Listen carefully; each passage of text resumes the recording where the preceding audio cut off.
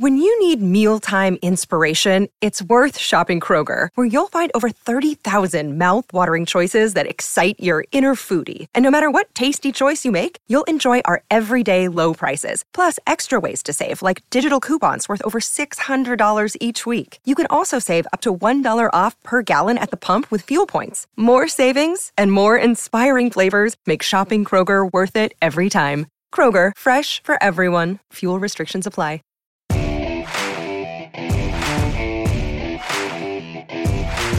Don't miss out on your chance to listen to four-time Super Bowl champ Charlie Weiss on the only podcast solely devoted to everyone's favorite position in football, the quarterback.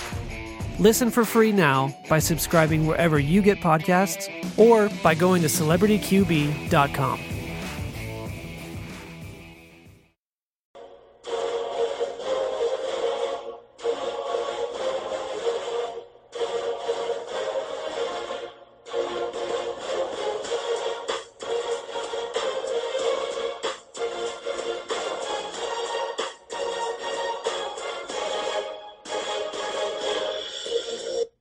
Welcome to another edition of the Fantasy Throwdown Podcast. I'm your host, Dwayne Calendar. We got a late night Sunday edition, just coming off the heels of the Sunday night football game that just concluded. I mean, New England rolls through the Broncos. I mean, it was a competitive game if you exclude the fact that the Broncos special teams unit just completely imploded. So just to kind of go through just a mess of a day in the NFL, you got quite a number of storylines that cropped up here. So let's get right to it. You had the shocker of, basically, Pittsburgh barely scrapes by a lackluster performance to beat the Colts at the buzzer, if you will. Pittsburgh hadn't led at all the entire game and get the game-winning field goal to skate by in Indy in a matchup where they were completely asleep. You had matchups where Buffalo gets blasted at home, 47-10.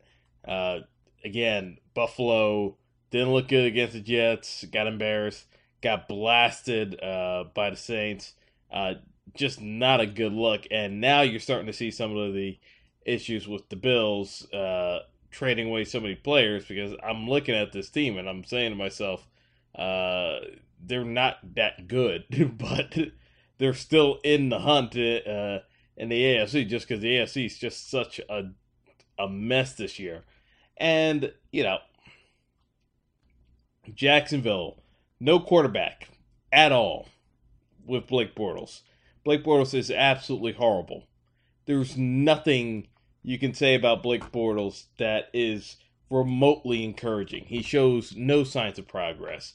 I'll go into the fantasy aspect in a breakdown later after the Monday night game, but Jacksonville is so limited by Blake Bortles at this point.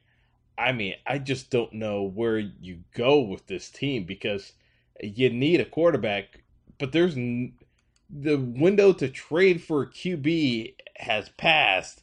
You're trying to make do. Tom Coughlin's, I'm assuming, is playing the long game here and hoping that the Giants are desperate to offload Eli Manning, which I'm going to get to shortly, because Blake Bortles can't throw. The Jaguars need a quarterback, but they may be playing for next year because, at this stage, they can't really go anywhere. They're 6-3, but they're so limited in what they can do. The Chargers just stacked the box and dared Blake Bortles to throw the football. Jacksonville had one fluke run with a fake punt to get a 56-yard fake punt run for a touchdown. That's the only reason why they cracked over 100 yards today rushing. I mean, besides that run for 56 yards, they were under 80 yards rushing. I mean, Fournette was averaging 2 yards a carry. I mean, it was just ugly. So there's that, and the fact that Blake Bortles could not hit the broadside of a bus.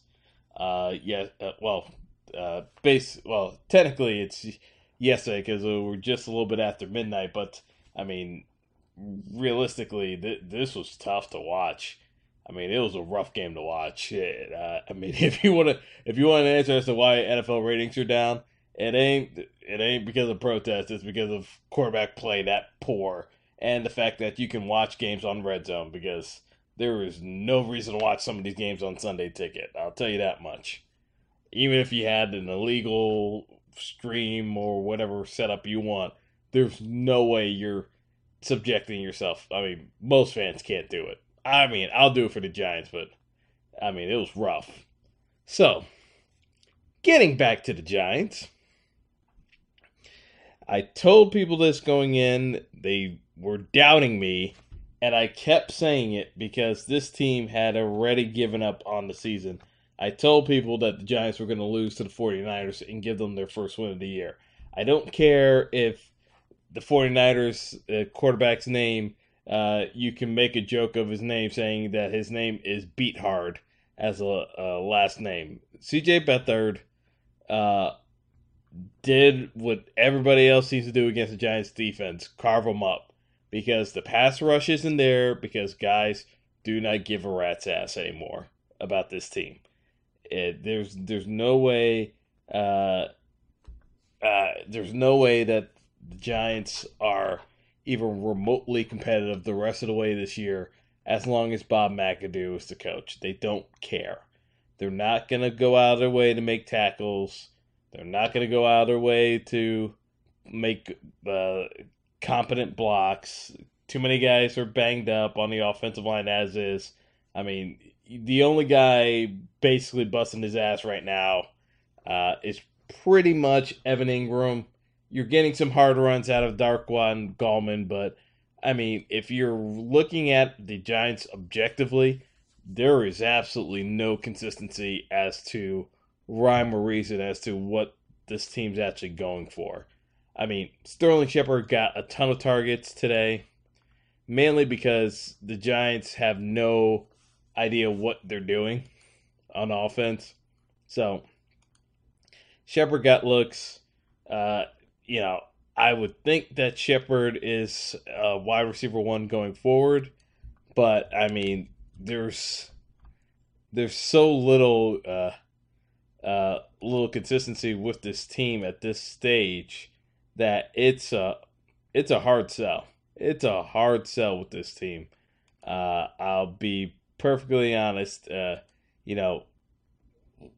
of looking at it from even the most objective view, this season has been such a dumpster fire overall of sapping the collective spirit of the team. Now, the one thing that people will point to is the fact that maybe there was way too much leniency given to the Odell Beckham situation. But the fact remains is that, this team did not have competent blocking on the offensive line throughout the preseason, nor last year, nor the year before that, and it finally caught up to this team. I mean, this is the nightmare scenario I was afraid of last year. They got by it, and now it's actually coming home to roost. This one falls on Jerry Reese. McAdoo was not ready to be a head coach in the first place. Again, that's on Jerry Reese, but that's more on John Mara above all else. John Mara runs the franchise. I mean, Steve Tisch is also the owner, but I mean, Steve Tisch is there to offer up money, but that's about it. The Maras run the team. I mean, at the end of the day, the Giants are a model franchise, and they're getting absolutely embarrassed. They're not the Browns. They're not the Bears.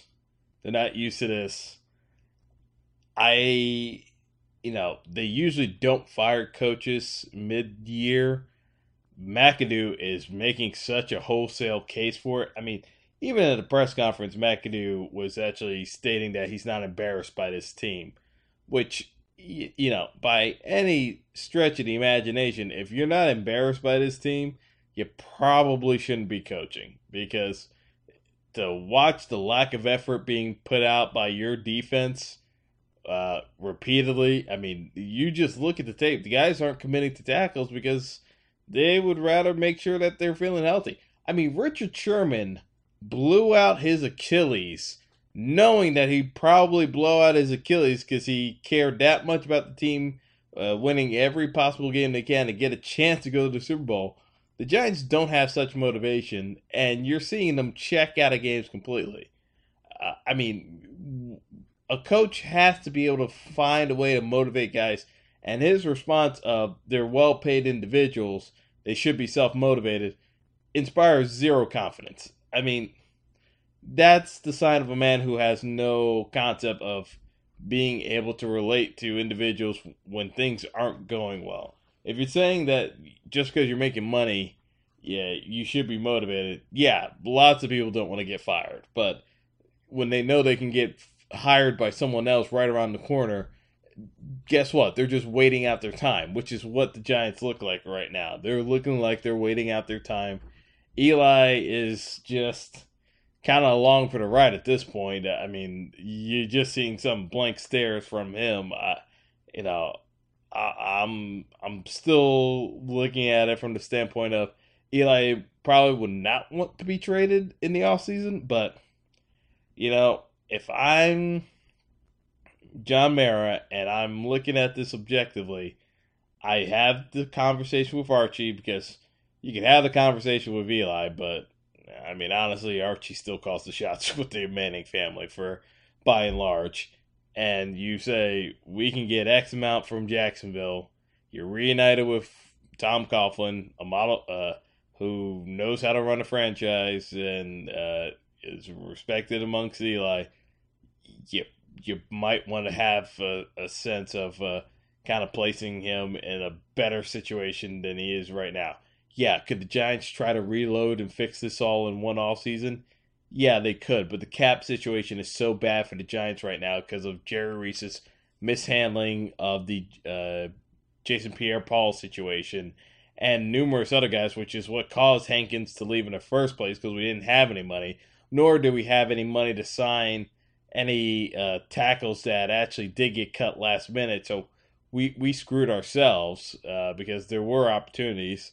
Anyway, going into far too much detail, but the Giants have at least a 2-year rebuild process at this stage, and even then, still doesn't address the Odell Beckham situation. So you might need to actually consider the possibility of trading Odell, which I know people don't want to hear, but you may have to play out a scenario of franchising him and then seeing what the opportunity is, depending on how he comes back next year, where you're going to go there. But the Giants have a lot of work to be done ahead, and they may need to get rid of McAdoo for the end of the year to start evaluating guys properly with someone who might actually be able to genuinely win the job next year, because you're not going to be able to bring anyone in mid-season, but you might be able to, if you let them know ahead of time, by get rid of McAdoo, because you can wait till the end of the year, but you might as well see what you can actually get out of these players in the meantime, because yes, you could let McAdoo tank the rest of the year to ensure you get a top 3 pick, because if McAdoo coaches out the rest of this year, the Giants are probably going to end up with the number 2 pick.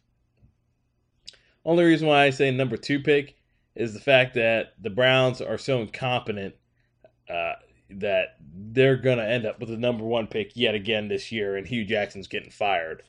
I'm not sure how many other people in the Cleveland front office are getting fired after that whole A.J. McCarron situation blew up on them.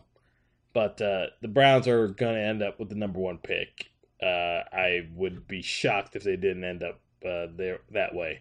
The 49ers are still bad, but at least they're competing, which is what was the difference today. I mean, you saw the 49ers actually fight for their coach. The Giants, I mean, that's about as embarrassing as it gets when you get dominated by a winless team and the game was not close. The score did not indicate how lopsided that game actually ended up being at the end of when you actually look at the game in totality, because the fact that Marquise Goodwin got behind everyone in the secondary for an 83-yard pass play is inexcusable.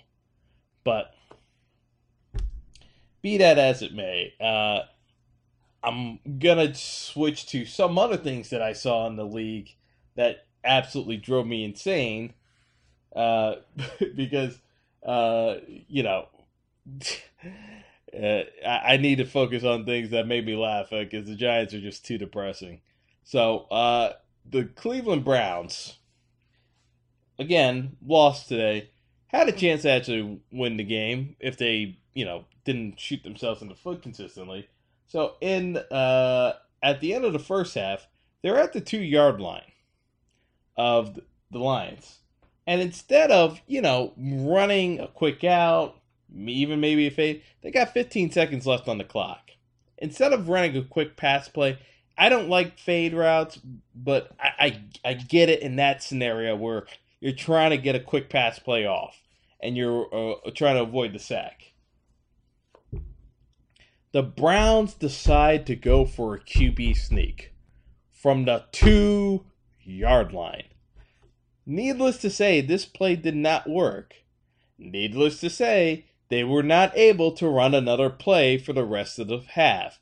You know why? Because a QB sneak is a play that takes off a minimum of 21 seconds. Mind you, I said they had 15 seconds. There's no way you're going to be able to run a QB sneak and actually get off a second play if you don't get in the end zone.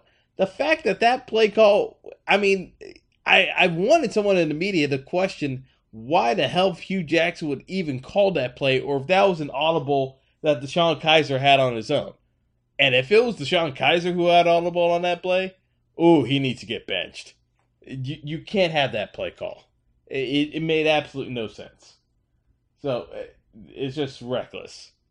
So that was bonehead play number 1. Bonehead play number 2. Bears game. Shockingly, Bears lose to Brett Hundley and the Packers. Hundley actually did look somewhat competent as a QB, but deciding play of the game, in my opinion. Benny Cunningham catches out a pass out in flat, goes to the pylon, gets knocked out of bounds. He makes contact with the pylon. John Fox decides to challenge the play. Mind you, it's a 1st and goal from the 1-yard line. Instead, when he challenges the play, not only does he not get his touchdown, the referees decide that Benny Cunningham lost possession of the football because the pylon is considered out of bounds, and that when he went to ground, the ball was coming loose. So because he hit the pylon, which was out of bounds, it's actually a touchback. Now, here are a couple of things that drive me nuts. The process of a catch. No one seems to understand. Because we had Andre Ellington make a catch, fumble a ball, and it gets overturned as an incomplete pass. Why was the Benny Cunningham play any different than this? I don't know. It seems to be pretty much the same play, but, the NFL is so dysfunctional right now. There is no clear delineation as to what is and is not a catch. But I digress. So we're going to move on to bonehead play number 3 and 4. We got to, actually, you could have thrown in, actually there were 5. We got 3 separate bonehead plays, and this is from the Jacksonville Chargers game. So, on one hand, in regulation, because, again, this was an awful game, Marquise Lee catches he tries to catch a pass. He gets a pass interference call because there's contact made. At least he thinks there's pass interference calls. He then proceeds to celebrate and gyrate in front of the Chargers defensive back. So instead of like actually just clapping his hands or doing, he gets a taunting penalty. On the other hand, the referees decide to pick up the flag because they ruled that the ball had been tipped so that contact could have been made. But because Marquise Lee is an idiot and had already been gyrating in front of the Chargers player and got hit with the taunting call, the Jaguars actually got the taunting penalty, so they lost 15 yards.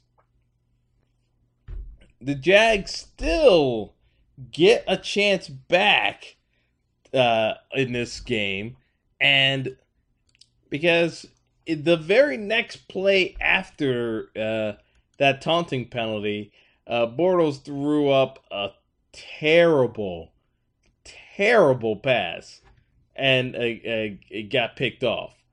Chargers punted the ball back, and Bortles gets another shot at redemption, even though he's absolutely terrible. The Chargers, meanwhile, get a weak roughing passer call because Joey Bosa had his hands touch Bortles' face. So they get a chance at redemption to tie up the game. Meanwhile, in overtime, Phillip Rivers loses his mind because there's 5 minutes left to go in OT. Mind you, it's sudden death, so any score wins. Phillip Rivers on a 3rd and 9, and he's inside his own 10-yard line, decides to throw up a chuck and pray pass down the sideline into double coverage and gets picked off by the Jaguars. Now, again, I brought up the fact that these two teams are morons. The Jaguars player, he gets a unsportsmanlike penalty for taunting, but instead of, because he actually taunted as he picked the ball off. So it should have been back at the 45-yard line where the penalty was assessed. The referees only assessed the penalty once he got down to the 25-yard line. So that put him at around the 40. Actually, no, I shouldn't say the 40. I actually put him at the they put him at the 30-yard line because they assessed it as if it was they assessed the penalty down to the 25-yard line because he had actually run it back into the end zone.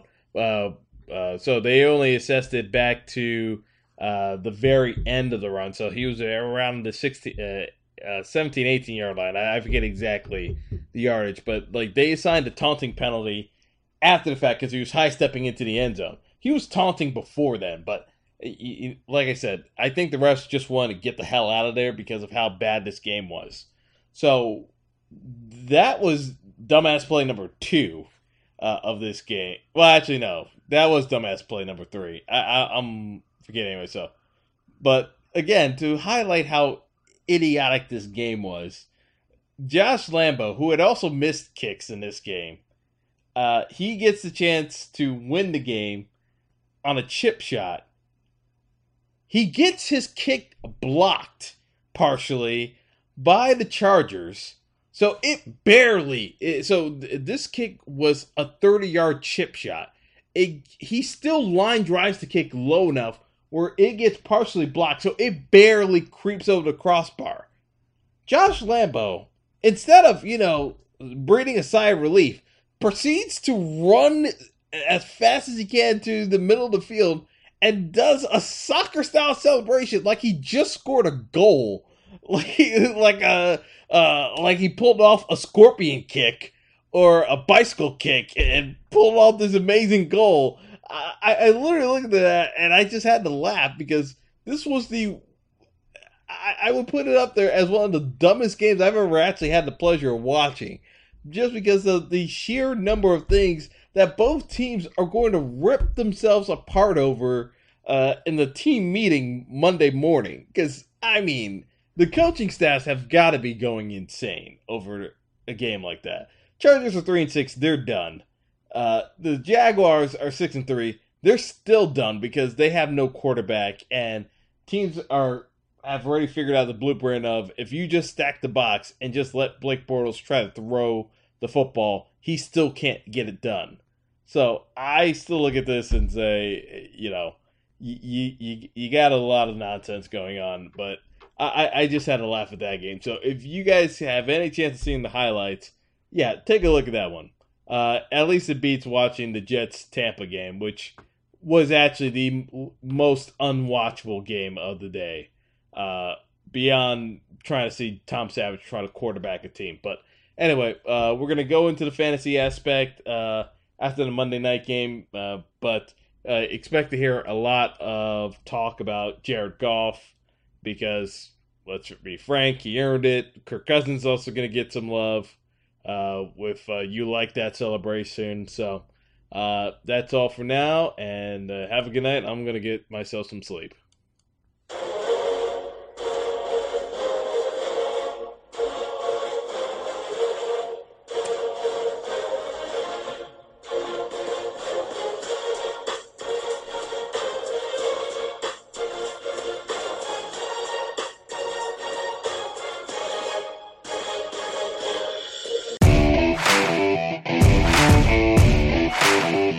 It's the most talked about position in all of sports, the quarterback. And now there's a show solely dedicated to the most sought after role on the field, Celebrity QB, featuring 4-time Super Bowl champion coach Charlie Weis. Unlike other football shows, you'll get the inside scoop on all things quarterbacks. Like, is this the year Tom Brady finally looks his age? Will dating Danica Patrick distract Aaron Rodgers? I mean, he's dating Danica Patrick, Charlie. We're interested in that, you know? Well, I mean, Tommy's got Giselle. I'll take Giselle, okay? Is Dak Prescott good enough to win a Super Bowl for the Cowboys? Which rookie quarterback has the best shot of making a positive impact in 2018? How about intellectually, Charlie, as far as what they ask the quarterbacks to do now? The game has changed, but the pressure that's put on quarterbacks, and it always been put on quarterbacks, is tremendous. Join Charlie Weis and co-host Steve Strout on an all-new podcast from Lasting Media, exclusively about quarterbacks. Subscribe now at Apple iTunes or wherever you listen to great podcasts. Celebrity QB, everyone's favorite position. This is the story of the one. As a maintenance engineer, he hears things differently. To the untrained ear, everything on his shop floor might sound fine, but he can hear gears grinding or a belt slipping. So he steps in to fix the problem at hand before it gets out of hand. And he knows Grainger's got the right product he needs to get the job done, which is music to his ears. Call, click Grainger.com, or just stop by. Grainger, for the ones who get it done. When you need mealtime inspiration, it's worth shopping Kroger, where you'll find over 30,000 mouth-watering choices that excite your inner foodie. And no matter what tasty choice you make, you'll enjoy our everyday low prices, plus extra ways to save, like digital coupons worth over $600 each week. You can also save up to $1 off per gallon at the pump with fuel points. More savings and more inspiring flavors make shopping Kroger worth it every time. Kroger, fresh for everyone. Fuel restrictions apply.